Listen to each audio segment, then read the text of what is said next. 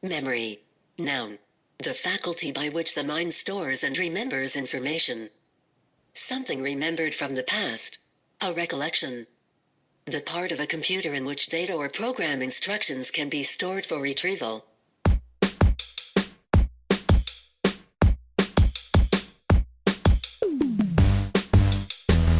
What's up, everybody? I'm Tanya, and welcome back to our 5th episode of Postscripts. For those of you that aren't aware, Postscripts is Polemical Zine's podcast series, and a new episode comes out with every new issue of the magazine. This time around, we're taking a trip down memory lane. No, quite literally, we're talking all about memories. So I really hope you're ready for nostalgia to kick in. Some that are old and distant, others fresh and vivid like a scene from a movie, some stored away in a box to cherish, others framed on the wall to evoke emotion, some shared, others kept, but never the same, some written with blue ink, others captured with a flash, and many painted with a stroke of a brush. Memories are so unique, and some would even call it magical. Every moment of the day, we make memories, but only some we hold close with a promise to cherish for a lifetime. Memory is also kind of a funny thing. Some days, I honestly can't remember what I had for breakfast, but at the same time, I can also memorize the lyrics to a whole album. It's really bizarre. Many times we make an entry to remember or cherish a good memory, but we're also quick to want to get rid of bad memories. Much like that, Emilia, an artist and tarot card reader, sent us a picture of her as she was casting a spell to banish bad memories. Hi, Amelia. You sent us a stunning photo of you surrounded by some beautiful candles. So what is it like to take a picture of something that is so intimate? I mean, of course, it's intimate because also like the manifestation, etc. It's something that's quite like personal. But at the same time, you know, whenever you do like spell casting, it's kind of also important, I think, to sort of mediate it to others or like to share it in order also to charge it. Wow, that's very cool. I never really thought about it like that, that like everybody's energy kind of works along with your spell. That's very cool. I mean, also there are a lot of like kind of internet spells that you can cast like by using emojis or so on, or like Word documents, etc. And they're really based on the idea that you charge them through like sharing to various social media platforms. Wow, this is a whole new world for me. I had no idea that there was such a thing called internet spells. That's so cool. And I love that you said that, you know, when you cast a spell, you're also manifesting it. I think that's so powerful. So I guess let's take it back a little and talk about, you know, how did you get into, you know, doing spell work? When did it really start for you? When I was like 15. Oh, wow. So that's like 12 years ago almost, which is kind of like crazy because, you know, like back then everyone thought that I was like a total freak or so, or that I was doing like something very, very strange, and it was like a taboo, I would say. And I think that like 5 years ago or 4, it kind of has become very hype again, I would say. Yeah, it's become very trendy. Now everybody exactly about it. Yeah. There was no, like right now, you know, I find it quite crazy that you can just enter Urban Outfitters or H&M or so, and you can just buy tarot decks there, you know, or crystals or so. Yeah, that's actually really true. So when you initially started it, what were the initial reactions that you got from people? I mean, I was mostly like reading the cards to other girls who were also like really into learning the future or getting some kind of how-to recipe. In this sphere, it was actually quite positive, I would say. And also like most of my knowledge came from like very girly magazines, you know? Oh, okay, yeah. Yeah, like the kind of Teen Vogue of that time. Okay. Yeah. And then when I got into the art school, I was also like reading the cards a lot in the cafeteria. And then there the things got a bit more strange, I would say. Like I had a lot of like strange and skeptical reactions towards that. But also kind of like these reactions really, I don't know, like boosted my motivation, I would say, even more. Oh, that's good. Yeah. No. They didn't prevent me from stopping or so. That's good. That you must be really resilient and strong to, get past it. Yeah, because like really, it was something that actually really worked for me. And it was really like helping me cope with like unbearable situations or like bad memories or like, I don't know, uncertainty. Yeah, a lot of people have a lot of anxiety from uncertainty, whether, Yeah, especially in a time especially like this. now. Yeah, Exactly. Yeah. exactly. So then would you say that a lot of people now come to you since COVID has started to kind of talk to you about it?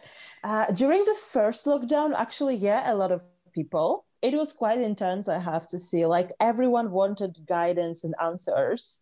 Yeah, I think that word guidance is so different, right? Than I Mm-hmm. guess what people would initially use words to describe spell work or anything that looks into zodiac or tarot card reading. Yeah, exactly. I mean, it's mostly about guidance. And like the way that I usually do it is that I sort of construct a story or construct like a very specific narrative. And then like my client and that I'm doing the reading will kind of like adapt the story to their own understanding or their own Mhm. like reality or so. It's Yeah. almost like reading a novel, I would say. Yeah, I was just about to say it's like reading poetry because from a poetry, Mm-hmm. you'll really take away whatever, most relates to you and most reflects to you at the core. Mm-hmm. So the image that I sent, it's like a candle spell, a candle, and at the same time also like a clay ritual because I also work a lot with clay. So what I do is that I sort of make this kind of like ceramic plates or like ceramic surfaces, and then I draw on top of them. Because also for me, like drawing is a kind of magical process of like transforming things. Oh wow, I love that. I love I love that you said it that way. That's so cool. I've never thought about painting or art in that way, but it truly is. And I think I've said this before, but for me, it's so therapeutic to paint. Oh my God, absolutely, absolutely. The picture that you sent in was, you were doing a spell to banish ultimately bad memories. Hmm. Um, what goes into that process of banishing bad memories? The way that I sort of regain memories or like keep them alive or doing exactly the opposite, hexing them or banishing them, is mostly through dreaming. Ooh, how cool. So this spell is like the first step to a sort of like dream spell that I did. So these pictures sort of captivate like some moments that I really wanted to banish from my life or like get rid of them.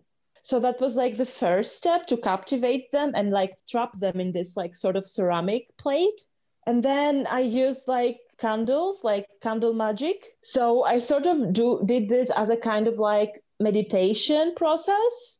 And then afterwards, in order like to kind of like erase them, I did some research into like herbs that are used for this kind of reasons.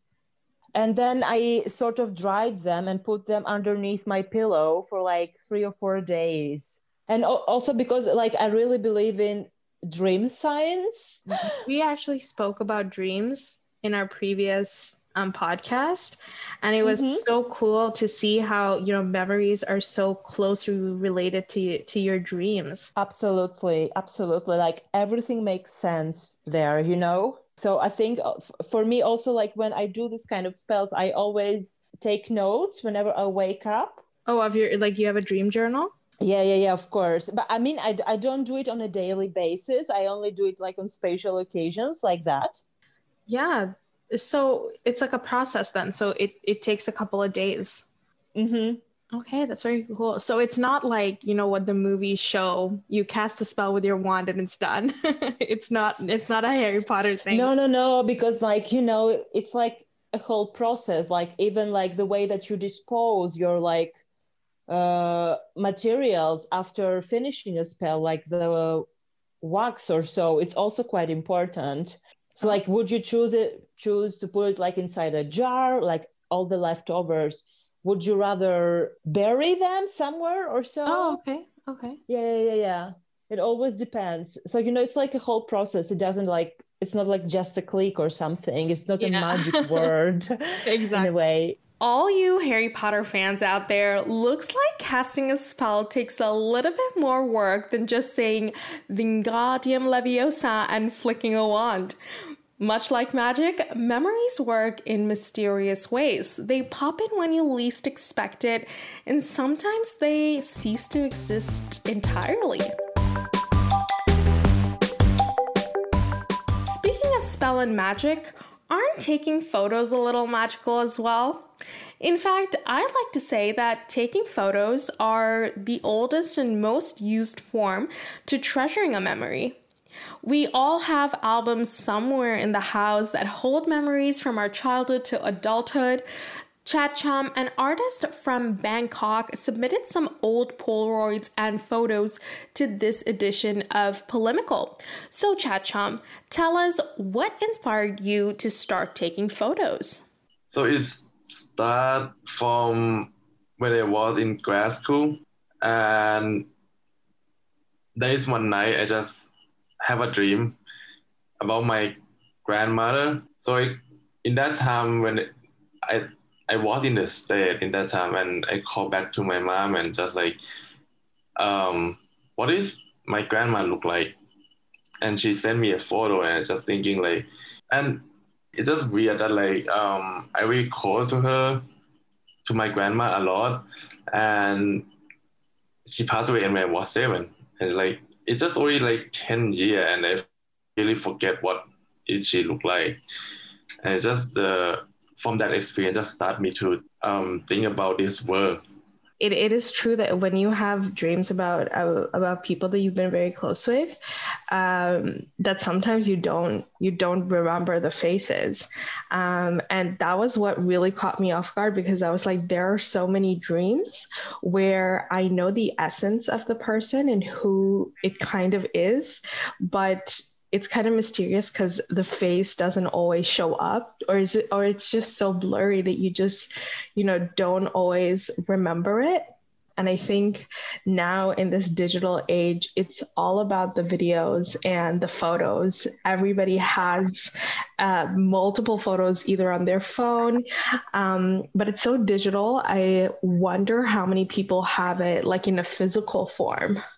When we easy to record something, it's turned to be destroyed some memory that we have. Like, so right now we're in the digital form, and turn out we know that we have something in our phone, and that's just helping us to remember something. But in the same way, because we know about it, it just make us feel like, yeah, we have this memory, but in other way, we don't have to remember it exactly, because when we forget it, we just like pick up our phone and just open it up. And that just feel weird, because I don't think with the physical photo, I don't think we feel something like that, because it's still hard to have like one photo pinning out, right? That's very true. And I think there's always like a nostalgic feeling too. Like, I don't know about you, but I have like this huge box in like my storage room in the house where it's just albums. It is a different kind of feeling to look through albums, especially as you were growing up. And, some of the things are from like when you were a child and you don't even have memories of them, or you can't even remember them. I actually used to take Polaroid photos of like, if I spend time with my friends, as kind of like a token of the memory. And the Polaroid photos I take are often of people rather than myself, because I think it places me from like the lens view, and then spending that moment with friends, if that makes sense. Somehow it's some photographer always said about they connected to the people when they was seeing them in the viewfinder because it's like a way that people connected to each other, and I think to taking a photo and with especially with the Polaroid is like charming. Yeah. It's not like a digital that you just grab your phone and you take it. It feel a little bit fake somehow for me. I don't know. Yeah, it's hard to a lot of app, but for me, it feel that way. And with the Polaroid, it's like you have the feeling from the chemical and the light, and when it print it out, you have to wait for like 5 to 10 minutes. I think that is the thing. It's like for waiting something for 5 to 10 minutes, just only that. It just make that time, that moment to be like super precious. Yeah, I think Polaroids are really cool. And what I like about yours is that the pictures, the Polaroids that you submitted, some of them are kind of damaged. Yeah, it's like, okay, so if you take a new photo, you're just gonna get like a nice, colorful photo for sure. But if you keep that photo for 10 years, you're gonna have like very old, dusty, and a little bit damaged from the sun and the humid. The thing is like somehow when for me like my experience like when I want to see my old photo of my family, old photo for 10 years ago, and I grab that Polaroid coming up and look at it, it's gonna have like a little bit damage on it. And it's just like, yeah, that is nostalgia. That is like a feeling of, the memory that I'm gonna get. Yeah, and I think that's so true. But another thing that just popped into my mind was that the act of just taking a photo or a selfie on your phone is just so normalized. But the other thing about the photos that you take on your phone is that it's so easy to manipulate stuff. I think in today's digital age with, Instagram and having aesthetically pleasing photos, the amount of manipulation that goes into photos, whether it's just changing the light or adding filters or, going into details, much as changing your complete background, taking out the background and putting a new background. Or I know like some people who are bloggers, they take photos and usually there's a really nice building or a nice like architecture behind them, but there's people walking around them and it's so easy for them to take out those people. But if you were to take a film photo or a Polaroid, you really can't edit, I guess, the final product that comes out. Yeah, that is really interesting point. That I think I totally agree with you. I have like a very funny story. So I love thing about it. So the thing, so we have Facebook for sure, for like almost 10 years. Yeah. And I think like when the Facebook running out, I think it was second years in undergrad. I think I didn't even met my girlfriend right now yet. After that, on the third year, I met my girlfriend, and she, look at through my Facebook, most of it, and she found one photo. Oh no. That is so weird. It's like I'm in Bangkok. It's huge city, and I not even like know her yet. And the weird thing is like I met her in the next year, and she said one of her friends and herself in that photo that I selfie with I took it with my friend. Oh. Yeah, and when you're talking about like how people edited someone in that photo out. What? Yeah. That's insane. Wow, that's such a cool story. That is, I never think about it before. It's just like, yeah, that is true. Because in that time, think about like 10 years ago. And in that time, you're not, the filter and the phone is not this good to like just pick and remove someone out. So I just took it. Okay, I have like some people in my background and I don't care about it. Yes, and I think it's like, okay, that is good because right now people just remove everyone, allow them out, and you're not even gonna know what's gonna happen in the future, right? It still blows my mind that Cha Chom had a picture of his girlfriend a whole year before he even met her. What a small world. Memories. Although some of them are shared with people, they still seem to translate so differently to everyone. Everyone also seems to take away a completely different meaning from it. We commonly preserve memories through writing, photos, and I would say now more popular than ever, even on video. But have you ever thought about having them on a piece of ceramic or vase? I honestly hadn't thought of it until Molly sent in images of some of her ceramics that held personal memories on them. Hi, Molly. Where did the idea of imprinting art onto ceramics come to you? I think my obsession with ceramics began a few years ago. I went to a really influential Grayson Perry exhibition, and he's a very diverse artist. And there was a room full of these ceramics and these vases. And each vase just really, they felt to me like these portals into his innermost thoughts. They felt very raw, very authentic. There was just something very poignant about it and wonderful about putting it on a vase. To me, the vase is just this very unremarkable and mundane object, something that often gets overlooked. And putting the female voice and opinion on that feels very powerful. And it is quite true that, everybody pretty much has some kind of like a ceramic at home, either for decoration or to hold something in it. And it is quite often overlooked, if not, admired a lot.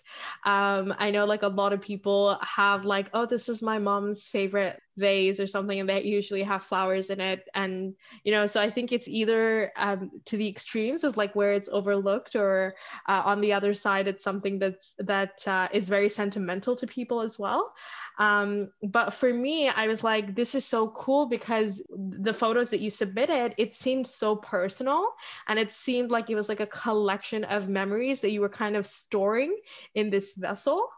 And so that's kind of what sparked my interest. Yeah, absolutely. I mean, the vases I submitted were ones that came from a very personal set of memories. So they come from just after my parents had split up and they'd moved into different houses. But before that, we'd lived in this beautiful Georgian house called Grove House. And it was the most extravagant place we'd ever lived. It was 3 stories and it had a cellar, and it was just beautiful and like a fairy tale. And sadly, the family wasn't happy. And I was fascinated by that sort of retrospectively. And the vase itself is full of photographs. It's got me and my brother when we were younger, other family members. It's even got images from the house itself, and then embedded with this text and sort of floral pattern. Yeah. So it's quite confusing, I think. Oh, really? I thought it was very, because I know how sentimental the house that you grow up in is, especially as a child, because it's a very familiar place to you more than any other place. And this one picture of a set of like chairs and a table, either in your backyard or in the garden or something, immediately it made me think of my childhood home where I lived, with my grandparents.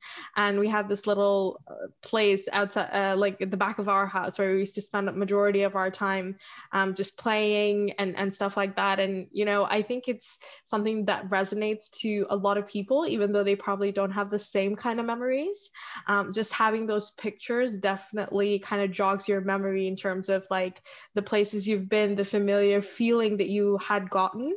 you saying that, pictures of you and your brother, it seems so happy. Like you both are really cheery and smiling in it. But as a contrast, there's like, writing that says, I'm not angry, like right next to it, which is like both of them placed just as a juxtaposition. Yeah, absolutely. There's that divide, I think, that almost bittersweet remembering of the past, and obviously the happy moments, and then I think maybe also the vases being made retrospectively. I think the vases themselves become that collection of childhood and of memory, and they, I guess, what you have is this, in the end, this very beautiful but sad object. Yeah, I think it's so cool. I honestly have not seen anything like this.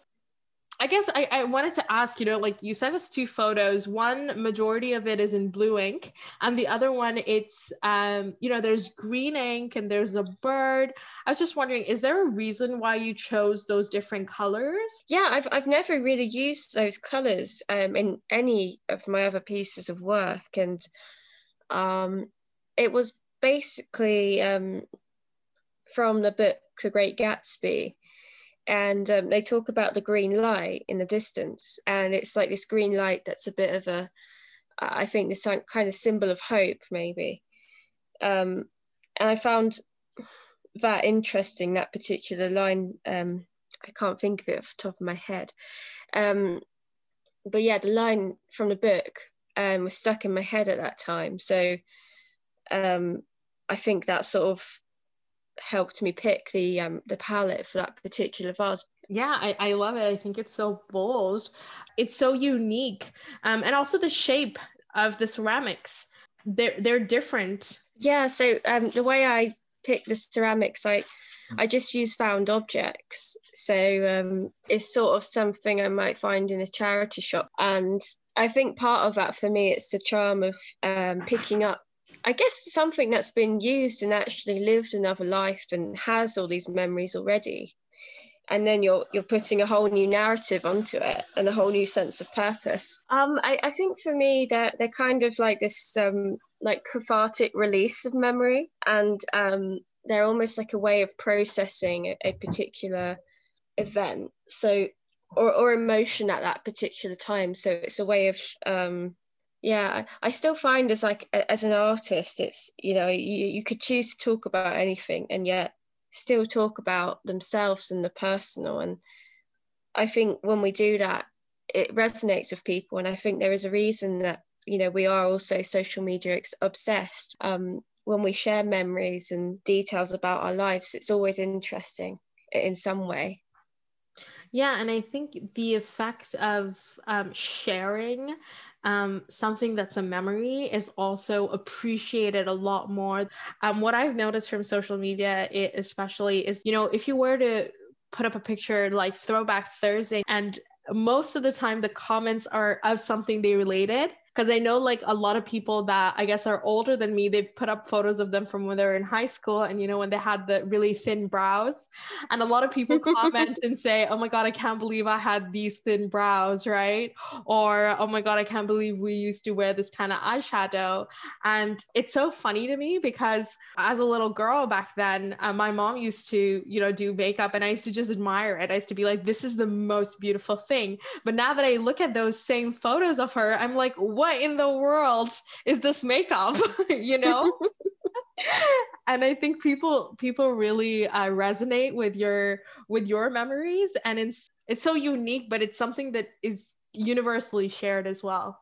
Yeah, absolutely. There's always that kind of shared memory. And I know what you mean about, when you see your parents when you're younger and you think, oh wow, you're so cool and like stylish. I mean, when you're a kid, and then you look back and you think, oh my gosh, like this was a whole like I look back at my parents like in the 80s when they're they're in their like teenagers, and it's just, oh my gosh. It's just shocking. There are memories that you think of fondly, and I'm sure there are some that make you cringe pretty hard too. My favorite part of memories is that they evoke emotion. And at a different stage of life, they can also bring up different types of emotions. Although the memory stays the same, the emotion attached to it seems to change as you grow.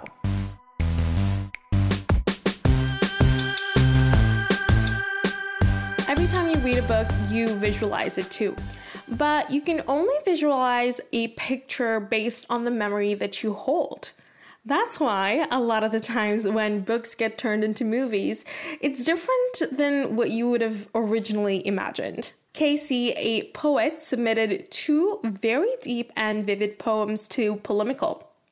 As a poet, Casey, how did you find the right words to translate something so personal, yet very beautiful at the same time? As a poet in general, I think I always like to surprise the reader and use sort of juxtaposition and surrealism with a lot of my poems. That's a running theme. And I think in a way that could be almost like not a defense mechanism, but that because a lot of my poetry is confessional, adding that surreal, really descriptive, prosaic element to the poem kind of puts it in this realm where it's just outside of reality a little bit. Particularly with writing and crafting My Heart, it 100% is dealing with loss. It was dealing with the loss of a friend at a young age, which if anybody's experiencing, losing anyone, it's a really heartbreaking time. But the pieces at the end with sort of the insect imagery and the sort of gruesome touches, I think specifically when I was writing the poem, I was in the mind of Antonin Artaud. He sort of created this philosophy almost of theatre of cruelty. And he said that all writing is filth. And that's something that I do like to explore in my poetry. A lot of things that people find gruesome or off-putting, I think you can find the beauty in. And I think that imagery typically is used in sort of a horror narrative rather than something that's elegiac or is an ode to a person that's passed away.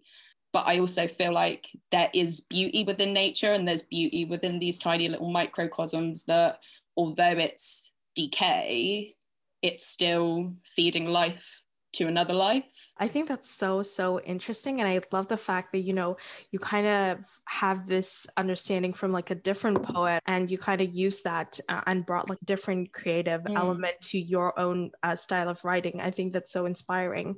But I guess, coming back to the idea of like losing someone that you knew, a friend at such a young age. And I think the very start of the poem, you kind of address it. You're like, PVA glue and thumb printed blue tack. I think those are like arts and crafts things that you used to do as a kid with this person. And the whole poem is, even though it's not too lengthy, I kind of feel like you give a little bit of the person's impression. I think the poem as itself kind of ages as it goes on.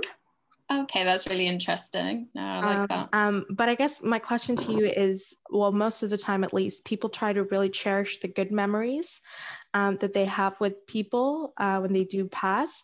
But I think for the poem and the way that you've decided to cherish their memory in the poem is kind of through the present, in the sense that you're kind of talking to what's happening to, their body after it's being buried. I think with that particular poem, that was something that was written on or around the time of the anniversary of the death. And I think when something is very sudden and unexpected and you're trying to sort of make sense of it, although you have these happy memories and you cherish these happy memories, I think that confusion and that pain and that heartache, that definitely filters through. And then this poem was almost like a form of catharsis for me, because I feel like I need to purge myself of the emotions I'm feeling. And then it's almost sort of crystallized in time and space. And then when you're talking about sort of being present, that was at that time, I needed to write that to make sense of things. And then it was almost like getting that onto paper, that was part of the grieving process. With poem, it may not be the same emotion like translating to other people, but especially when it comes to memory, I think there's a huge factor of like, you know, selective memory kind of taking into play. When you do write poems like these, you know, how do you kind of preserve those memories for yourself and kind of translate it onto paper or into words? It's almost like this strange form of sort of creative inspiration, but I will be a memory, a specific memory, something that I've literally not thought about for years and years and years and years will just randomly pop into my head. And then if I let myself sit with that feeling, or should I rephrase that? If the feeling stays with me, because, you know, we don't have to have an emotional attachment to our thoughts and to our memories, but if one floats in and it makes me feel something that I haven't thought about for a while, I do like to unpack that and dissect that. So then that's when I'll feel that creative inspiration, where I'll get that kind of buzzy feeling where I need to just sit down and write something. And usually, in all honesty, something will just pop, a phrase or a word or something will just come to me, and I will always start with that. And then I will just continuously write, redraft until I've got something that's cohesive. And then I sort of crystallize it by typing it up onto the computer. And then, and then I feel like I've ejected that memory in a sense. I feel like a lot of the time we can have these negative memories, but I think and believe that through art and through the purging of that, you can rid yourself from the burdens of carrying these negative emotions. So you can know that affected you, but moving forward, this is the start of that healing process. I think the healing process starts much earlier than, you know, even having it kind of finished as a product. Yeah. You know, definitely since sending it into polemical and sort of rereading it and being in the position of the audience when sort of reading it, I think it definitely is, it feels like it's a part one to another piece. And I do feel like you are right in what you're saying about how, you know, I feel like time has passed since that was written. So it would be interesting to see what the follow-up to that is, and then maybe that would be the full circle moment of the healing process. I think memories are so mysterious in their own way, but they're so peculiar, and your senses definitely trigger them. I think you've hit the nail on the head there, because it is just all chemicals. It's just all chemical reactions in your brain. But I do think when it comes to memory, although the mind remembers, so does the body. And I think that's a very important takeaway, that's where memory is the starkest, particularly in poetic form, because it is just crystallizing that moment, that memory. Much like Casey, I think we can all think back to a time where we've drawn, printed, or even taken photos to commemorate a memory of someone to preserve it for longer.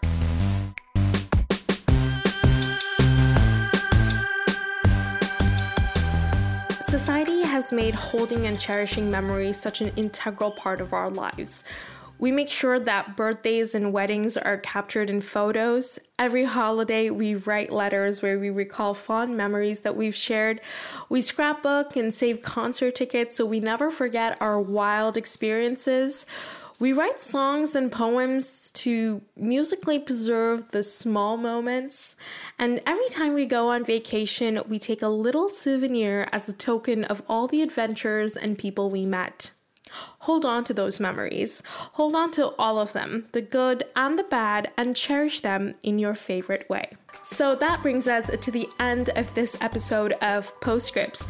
Thank you for joining me in unraveling the many mysteries of memories. The Polemical team and I would love to hear what you thought of this episode, and I'd also like to thank all the contributors who have taken the time to speak to me. You can find all the pieces linked in the description, and if you would like to submit your work for our next issue where we'll be talking all about future, make sure to email us. I'm Tanya, and I hope wherever you are, your day is as beautiful as you are. Cheers.